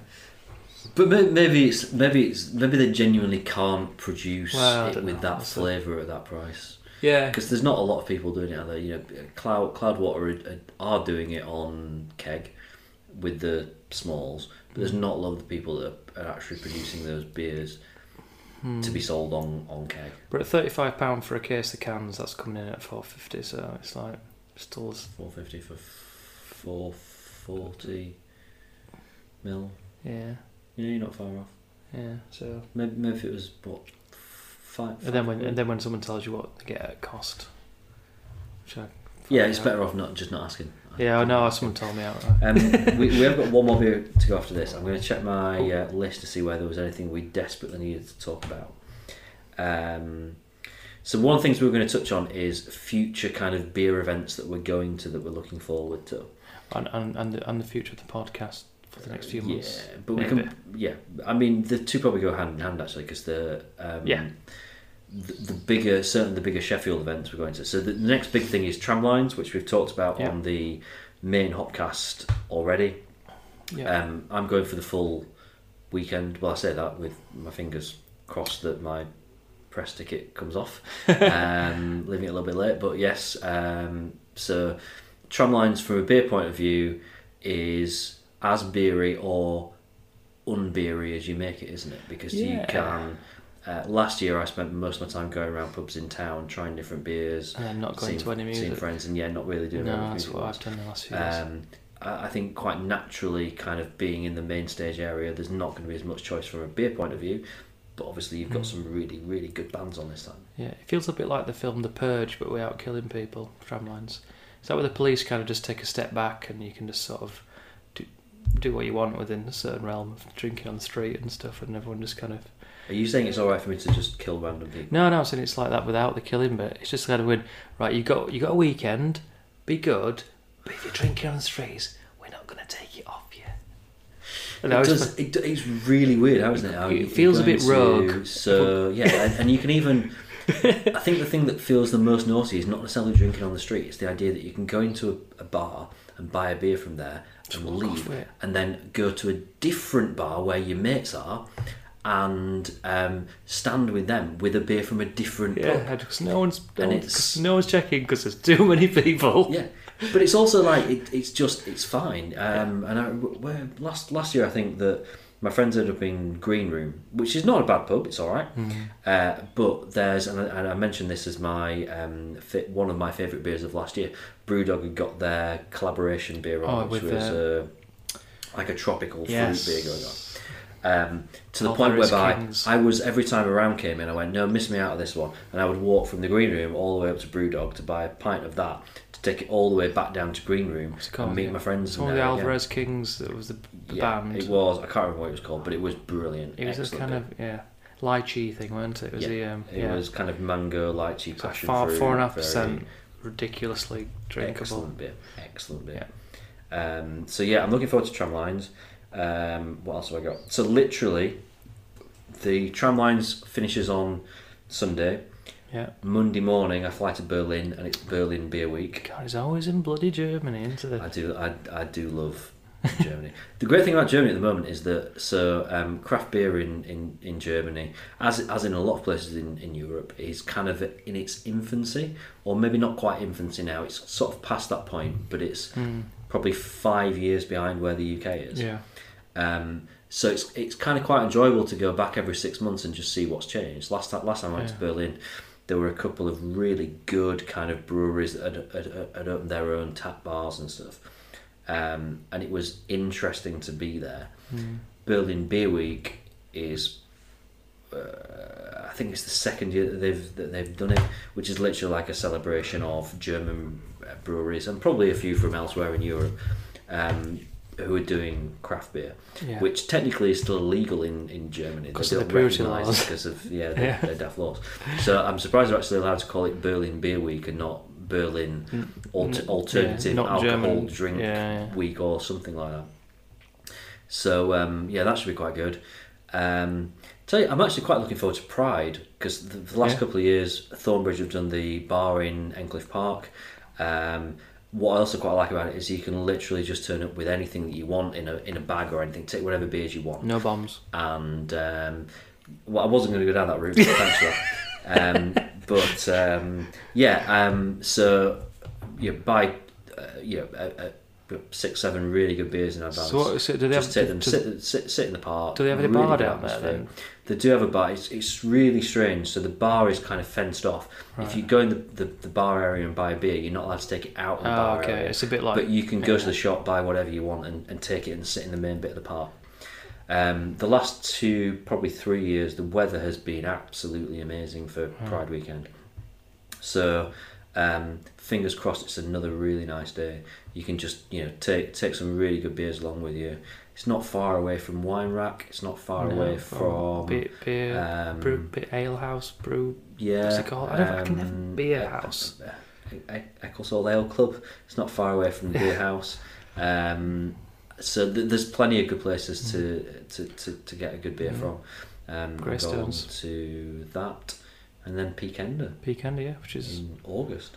Yeah, which we had. Which is going to be absolutely amazing. Should be, yeah. I'm really excited. I've not got much beer plans in sort of immediate future, really. I mean, I can only kind of go as far as Peakender. I went to Peakender last year just for the Sunday. Drove. Didn't have to. Well, I didn't drive myself, but I bags in drinking duties. Amazing how that. It was a much smaller kind of setup than I expected. Beer tent. It's not really like a tent. It's probably only about 3 or 4 meters deep before you're back out of the tent. So you're kind of not really sitting in a tent. But the amount of beer they've got on and the amount of beer that just changes as soon as a beer goes out. There's a big chalkboard that's wiped off, and there's someone re-kegged something, and you've got another beer straight on again. It was incredible, really. Just how organised it were, and I can imagine that's only getting stronger every year. So. I think we are camping this year with, and then. Are you doing like a full family thing then for? Well, I'm not going to go on the Friday night. Got a few swimming. Well, I think my wife's doing there's a run on that morning, like a big inflatable run at Rother Valley. Okay. She's supposed to be doing a charity thing, swimming lessons. So I think what we're doing is I've got my brothers-in-laws are coming up from Suffolk. I've convinced them to buy a ticket between them. We're going, so we'll camp Saturday night. So basically Saturday's going to be the drinking day, because obviously someone's going to have to drive back on a Sunday. But if you do stick it out to the end, cheap beer, they last for a couple of hours. They'll literally... Yeah, I've heard this from a couple of people. They'll be literally like, they casks just sell on. everything off. I think what they tend to do is they can nip the keg stuff off and take it back. But the cask stuff's pretty much once it's on. Yeah. So they will sell it for £1 a pint. So you might be down to things that you're not that bothered about, but if you're thinking of getting a bargain, buy a Wild Swan or something for £1, so bang on. I think the else is coming up really. Don't know really. I think that's kind of it for festival it's stuff. sort of linked into, we talked about the kind of future episodes of the Hopcast where we will be doing an episode at the Greystones, which will be the one just before Peakender. So we're doing it at Thornbridge Pub, just to kind of link in with Peakender, kind of the last minute sort of the lineup, what beers are going to be on, what kind of special collabs are going to be launched, that sort of time. Plus the Greystones is a great pub, and we've not really done much kind of across this side of town, which is my sort of side of town, so looking forward to that. It was the actual flagship Thornbridge Pub as well. It was the original Thornbridge Pub.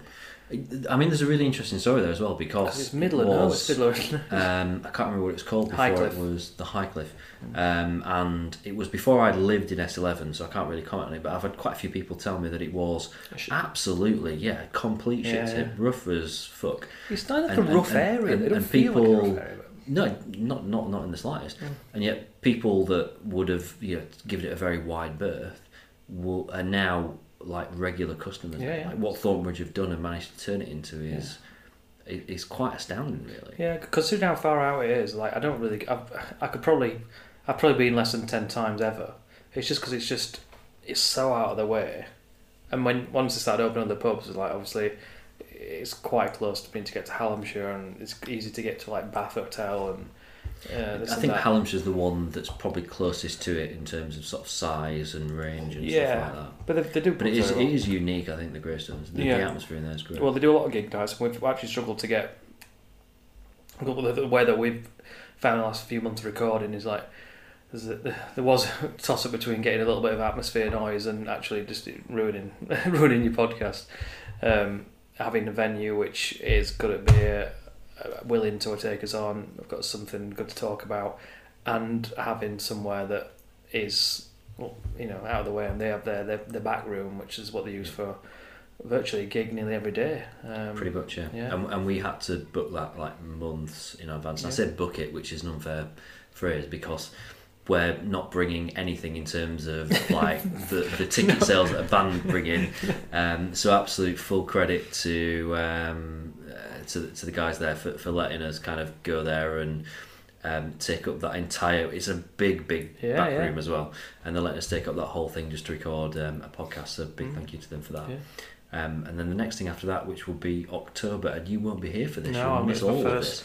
this. Is the Steel City Beer Festival, which I'm not even sure what it's called anymore, because it certainly used to be Steel City Beer Festival. Is it now Sheffield Beer Festival again? It's the big camera one, which it's got cider in the title somewhere as well. It's the camera room one. It's the one that is actually good now, and for a few years was a bit ropey. Yeah, I think did we both go to it when it was at Ponce Forge, and it was. I went 2 years at Ponce Forge. Terrible venue. Not very well run up. I think I nearly passed out on the night. Yeah, no way to go outside. Very bad decisions on how it were kind of ticketed and stuff, and then before that it was at the cemetery. It was at the kind of more near here really. The part near the cemetery. Yeah. And I went. That was the first year I went, and it was very, very wet. Good festival, but much small scale. But it certainly found its home now, hasn't it? But in terms of what Sean said might be in the pilot episode, which was about his like venue of the year, it was them moving the festival to Kellam Island Museum, and it's an unusual thing to kind of explain what it's like. In sense it kind of feels like you've gone back in time a bit. It's very oldie worldy. Yeah. It's like, and the way that they utilise the space is absolutely fantastic. It's a really unusual venue, like to the point whereby you sort of feel like at points you're sort of climbing up ladders to get into the next room or stuff like that. Or it's like a little cobbled street. Nothing matches. No. It's not logical at all. Like the outside bit, the downstairs outside bit is completely different to the upstairs inside bit, which is different to the keg bar, which is different. And I'm sure it'll evolve a little bit more this year. Well, you didn't realise about the actual venue that you're actually going to record in, which is part of it, which... I don't know if you want to go into that now or... Well, I mean, I think we'll probably touch on it because the reason we mention this is that the October episode of the Hopcast we're doing in the... So it's called the Mill Owners Arms, which is... It's on site, technically, it is a pub which is part of the Kellam Island Museum complex. It's not a pub in terms of the fact that it's not a place where you can just turn up and have a pint. No, it's not a trading pub, is it? It's like it's a venue, really. You hire it out. It's for events, so it's generally hired for, say, like a wedding reception or for a party or whatever. But it is genuinely kitted out as to be a pub, to kind of tell the story of pubs in Sheffield. So it's got kind of like a museum element to it. So that's where we're recording in October. We're going to have Paul, who's the guy that's the organiser of the beer festival, is going to be with us as well. So it'll be really interesting. We'll hear a lot about the Miller's Arms and what that is all about. We'll hear a lot about the event. Most importantly, we'll hear about what beers we've got coming up and how it's changed and evolved since last year. I'm looking forward to it. Kind of good that you're not going to be there. Yeah, I mean, I'm interested to maybe hear about their stance on some of the, they're a camera branch, but they are quite a progressive camera branch. Yeah. And maybe they might have, I don't know whether official comments or unofficial comments on their thoughts of some of the decisions that were made a few months ago in terms of their stance on, beer essentially. We'll go into it, but... I think there's a lot being said about it, and we've probably steered away from it.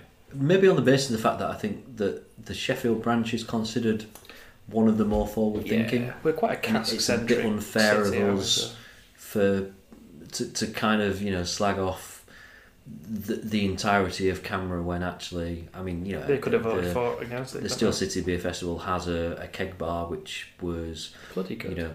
Last year was bigger than the year before. I assume this year will be bigger still. Yeah. It doesn't feel like there's a huge anti-keg They movement very in Sheffield. I couldn't tell you what was on, but I remember thinking at the time that they didn't kind of do it half-heartedly. It wasn't like, we'll just put some, put Bradfield Blonde on that they do on keg. It was like there was some strong stuff on there. There was some interesting stuff. There was some really unusual styles. So like they'd actually thought about it a bit, and maybe they've got some members who aren't kind of so stuck in their ways, maybe. So maybe.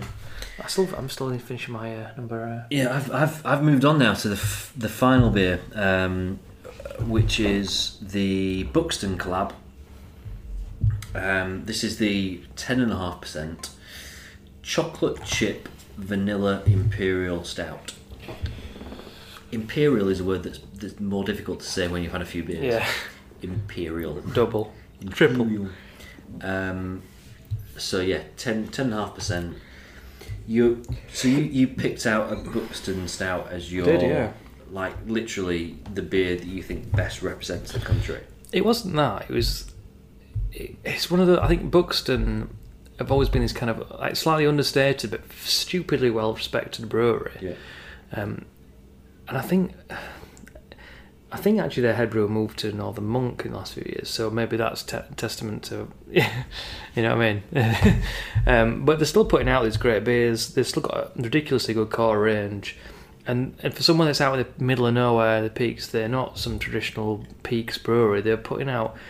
I mean, I'll mention Steve at the Beer O'Clock Show again, who really he absolutely loves the beer I put in, which is the Battle Horse, which is a double black IPA, and it was exactly the same strength of this, 10.5%. And then their Axe Edge, which is their 6.8% IPA, which is again in the old, so I say old, but the original kind of style that we sort of imitated from the US. And it's still an absolute banging beer. And some of their sours, Trolltunga is one of my favourite beers. I don't know if you've had Trolltunga, but if you've not, go and find it, James. Yeah, it's the gooseberry one, isn't it? Yeah, it's like really fierce, mellowingly sort of tart. But all because the Omnipollo series that they do, which is all the ice cream pale stuff, like they're stupidly progressive for stuck in some little kind of sleepy spa town in the middle of Peaks. And the yeah. Omnipollo stuff is stupidly expensive, and I know we're accustomed to drinking really expensive stuff, but you're talking like £8-9 a bottle stuff there. Yeah, but yeah. It's I think I said it in the initial podcast, which I think I went there last year. So in the last year beer, I've been doing the soft serve version of the lemon meringue pale on the normal version of the thing, and just. Incredible. I'm hoping to go back in the next month as a birthday present for my wife. We're going to go and stay over there and just basically drink in there. Maybe go to the brewery, because the brewery's not where the tap room is. The tap room's in Buxton. I think the actual brewery's they do have a tap room there, but I think it's not open all the time. So babysitter's in. Late birthday present. This is, by the way, another Williamette beer. Oh, is it? Yeah. Oh, well, it must be good for dark beers then, because that's the 2 dark beers I've had a Williamette. Maybe it's just like a Newcastle thing. The sort of Williamette hop that's only available there. Well, that doesn't taste 10.5 either, does it? No, I actually think it's very, very nice. It's really and I can that sort of chocolate chip. Where you sort of generally now you'd eat a chocolate chip in a sort of a cookie format, vanilla which you'd eat in an ice cream format. I get both those flavours. Yeah. It achieves what it wants to achieve, which must be bloody hard doing a 10.5% beer to actually try and carry flavour across that isn't just pure booze. It's a little bit like when you get one of those blocks of chocolate, which is like sort of 70%, 90% like cocoa, and it's that really, really dark chocolate. And you can have a little bite, but it's mainly kind of a cooking chocolate. I've always loved dark chocolate. I think, the other additions it says on the can is dried figs, organic cocoa nibs, dried cranberries, honey, black flame, and golden raisins. What's black flame? Golden raisins and vanilla. So, yeah, you get a nice, very, very rounded flavour from this. It's actually dangerous. I tell you what, it's an astoundingly good beer. It is absolutely fantastic in terms of the depth of that flavour is so good. We're hoping to get this from my England beer, but you don't get the hops, do you? No, this is what you should have entered. This is what you should have won. Yeah, I don't know. You tried. You shared a half of this. Yeah, I've had this. Yeah. What do you think of it? No, I really liked it. Yeah, I finished on it. Finished on it there, but yeah, really liked it. It's a lot of respect for Buxton. Big fan. I don't know what to say really. It's massively different to all of the beers. It's basically the Cloudwater one times 10, isn't it? In terms of easily.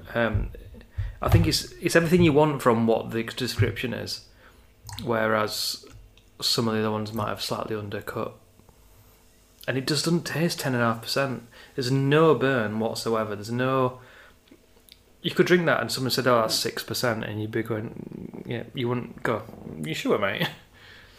There's got to be a reason they do it at 10.5. Like, I think it's that round. It's that really kind of complex roundness. I think to it. all those extra ingredients that you mentioned, like the ABV, is what sort of brings all those sort of together. Yeah. And it keeps those initial flavours of chocolate, vanilla, which still override the whole thing, and everything else that just sort of creates this sort of underbody to the whole thing. Yeah, it's really it's ridiculous. It's probably the most balanced beer out of the lot, probably. Yeah. There's nothing in it that I feel that, like I said, some of the they kind of really the kind of pale or the IPAs. It's something that it's quite bitter on the finish. This just there's nothing in any of it. Nothing in the front, middle, or the finish that feels unbalanced or out of place. Again, it's a sipper. It's a sipper. It's a sipper because you know how strong it is, but not for any other reason. Like if we'd have done it in actual series order, so we'd have started on this. I think that would probably ruin the entire. Yeah, maybe it's like the other ones are the kids who shout louder and will get what they want, and this one's kind of just the intelligent one who sits quietly and just in the background. There, not to insult anybody, but so we'd kind of resolved that out of the ones before this that we'd had, Hawkshead was probably our favourite. Yeah, before this. Where are you at now? Again, they're quite incomparable, aren't they? Really. Well, they are, but you know, it's down to it's like the World Cup thing, isn't it? It's like better beer. That's I don't know. Is it in your top two? Is it in your top two, or would you say it's still in that? I know my top three. I can say my top three. I could go on. Tell us your top three. Box Social, Hawkshead, and this one. I think. Yeah. I just think it's very difficult to be able to. I think it's time and place, frame of mind, all that stuff. I think winter. This. Can you imagine something like in front of a nice fire or something with that. It just. See, I don't think it doesn't need to be that, but just. I think it's got quite a summery sort of. Maybe it does actually. Maybe the fruit. Springy feel to it as well. Maybe it does actually. Yeah. It doesn't feel that heavy. It's not heavy now. In the slightest. I don't think it's a wintry beer. I think I would naturally sort of assume that it is because it's 10.5% and it's. Yeah, maybe I jumped to conclusions on that. Maybe you're right, actually. I think you're right. My top three would be this one, the Hawkshead. I'd probably still stick with the Magic Rock. Okay. As being my other favourite because I think that was just a really good fruit sour. And if I had to pick between these two. Do you know what? I think I'd probably pick this. And that I didn't expect to say that at all. Stouts, the dark ones, I think. Because this tastes individual. It tastes different. It's got real personality to it. The Hawkshead is a brilliant example of a style of beer at a lower ABV than a lot of other beers that are good at doing that style right now. But it doesn't necessarily stand out. No, it's good. It's a great beer. This for me, out of all of them, is the one that stands out the most as having just something different. And actually, the as it says on the label, the two flavors, chocolate chip and vanilla. Every sip I've had of it, I've got those two flavors. Yeah. And enjoyed them. I've not got remotely bored of this. No. But I'll tell you what though, 10.5%, absolutely lethal because you do not taste 10.5% out of that. It's weird though, like scanning back through them all and like what we've said about them, like really enjoyed the Thornbridge, really enjoyed the mixed fermentation Black Lodge one. Yeah. What's that one? That's the Hawkshead one. Yeah, I think just because I've had much better in them styles, I think the weaker ones actually are the Cloud War and the Magic Rock for me. And I love. There's nothing wrong with that Magic Rock, and I really like it. I could drink it all day long. I think just I've had much better that are similar to that. That I think that it just, and the other ones are kind of ones where they're a bit different for me. And I don't know. Actually, I'm more surprised at the second tasting of them. I think they were. I don't know, maybe I was in the wrong frame of mind. Maybe I was expecting something ridiculous from it, and now I've kind of sat down and just thought about it logically that they're really solid beers. Pretty much all of them. Go on then, pick a winner. Oh, let's go for this. Let's do it. I absolutely yeah, let's go for the Buxton. I really agree. And I didn't expect that at all. Not for me. I thought maybe you might go for it. On the basis not really much what you picked. But yeah, but that was I knew that was a risk when I did that. But this is not the kind of thing that I go for, and it's absolutely brilliant. Brilliant. But yeah, big shout out for the Hawkshead with a spelling mistake on it. Yeah, maybe just for the fact that it's got a spelling mistake on it, it deserves an extra point for that. But I'm still not sure whether it makes it the does that mean we can get loads of cheap ones because there's imperfections on it? That's a good thought to leave it on. So yeah, that's sort of like the end of the first Hopcast half pint, which has been pint. Actually about 4 pints or something like that. The Hopcast Stein. Yeah, this is genuinely the idea of it is it's going to be like half an hour long, 2 beers, quick chat about stuff, and then home we go. But this being the first one, we thought we'd do something different. And actually, to be fair, it'll be this will be the where we do like the Cannonball Run next year, and we do like those special things will be on the half pint. Yeah. Our next sort of proper edition of the Hopcast will be at the start of August. It will be our sort of Peakender edition, which, as we mentioned earlier, we're doing at the Greystones. And it will be. I'll have started my new job by then, which is a little bit weird, a little bit scary. So yeah, we'll look forward to Peakender a lot more in that one.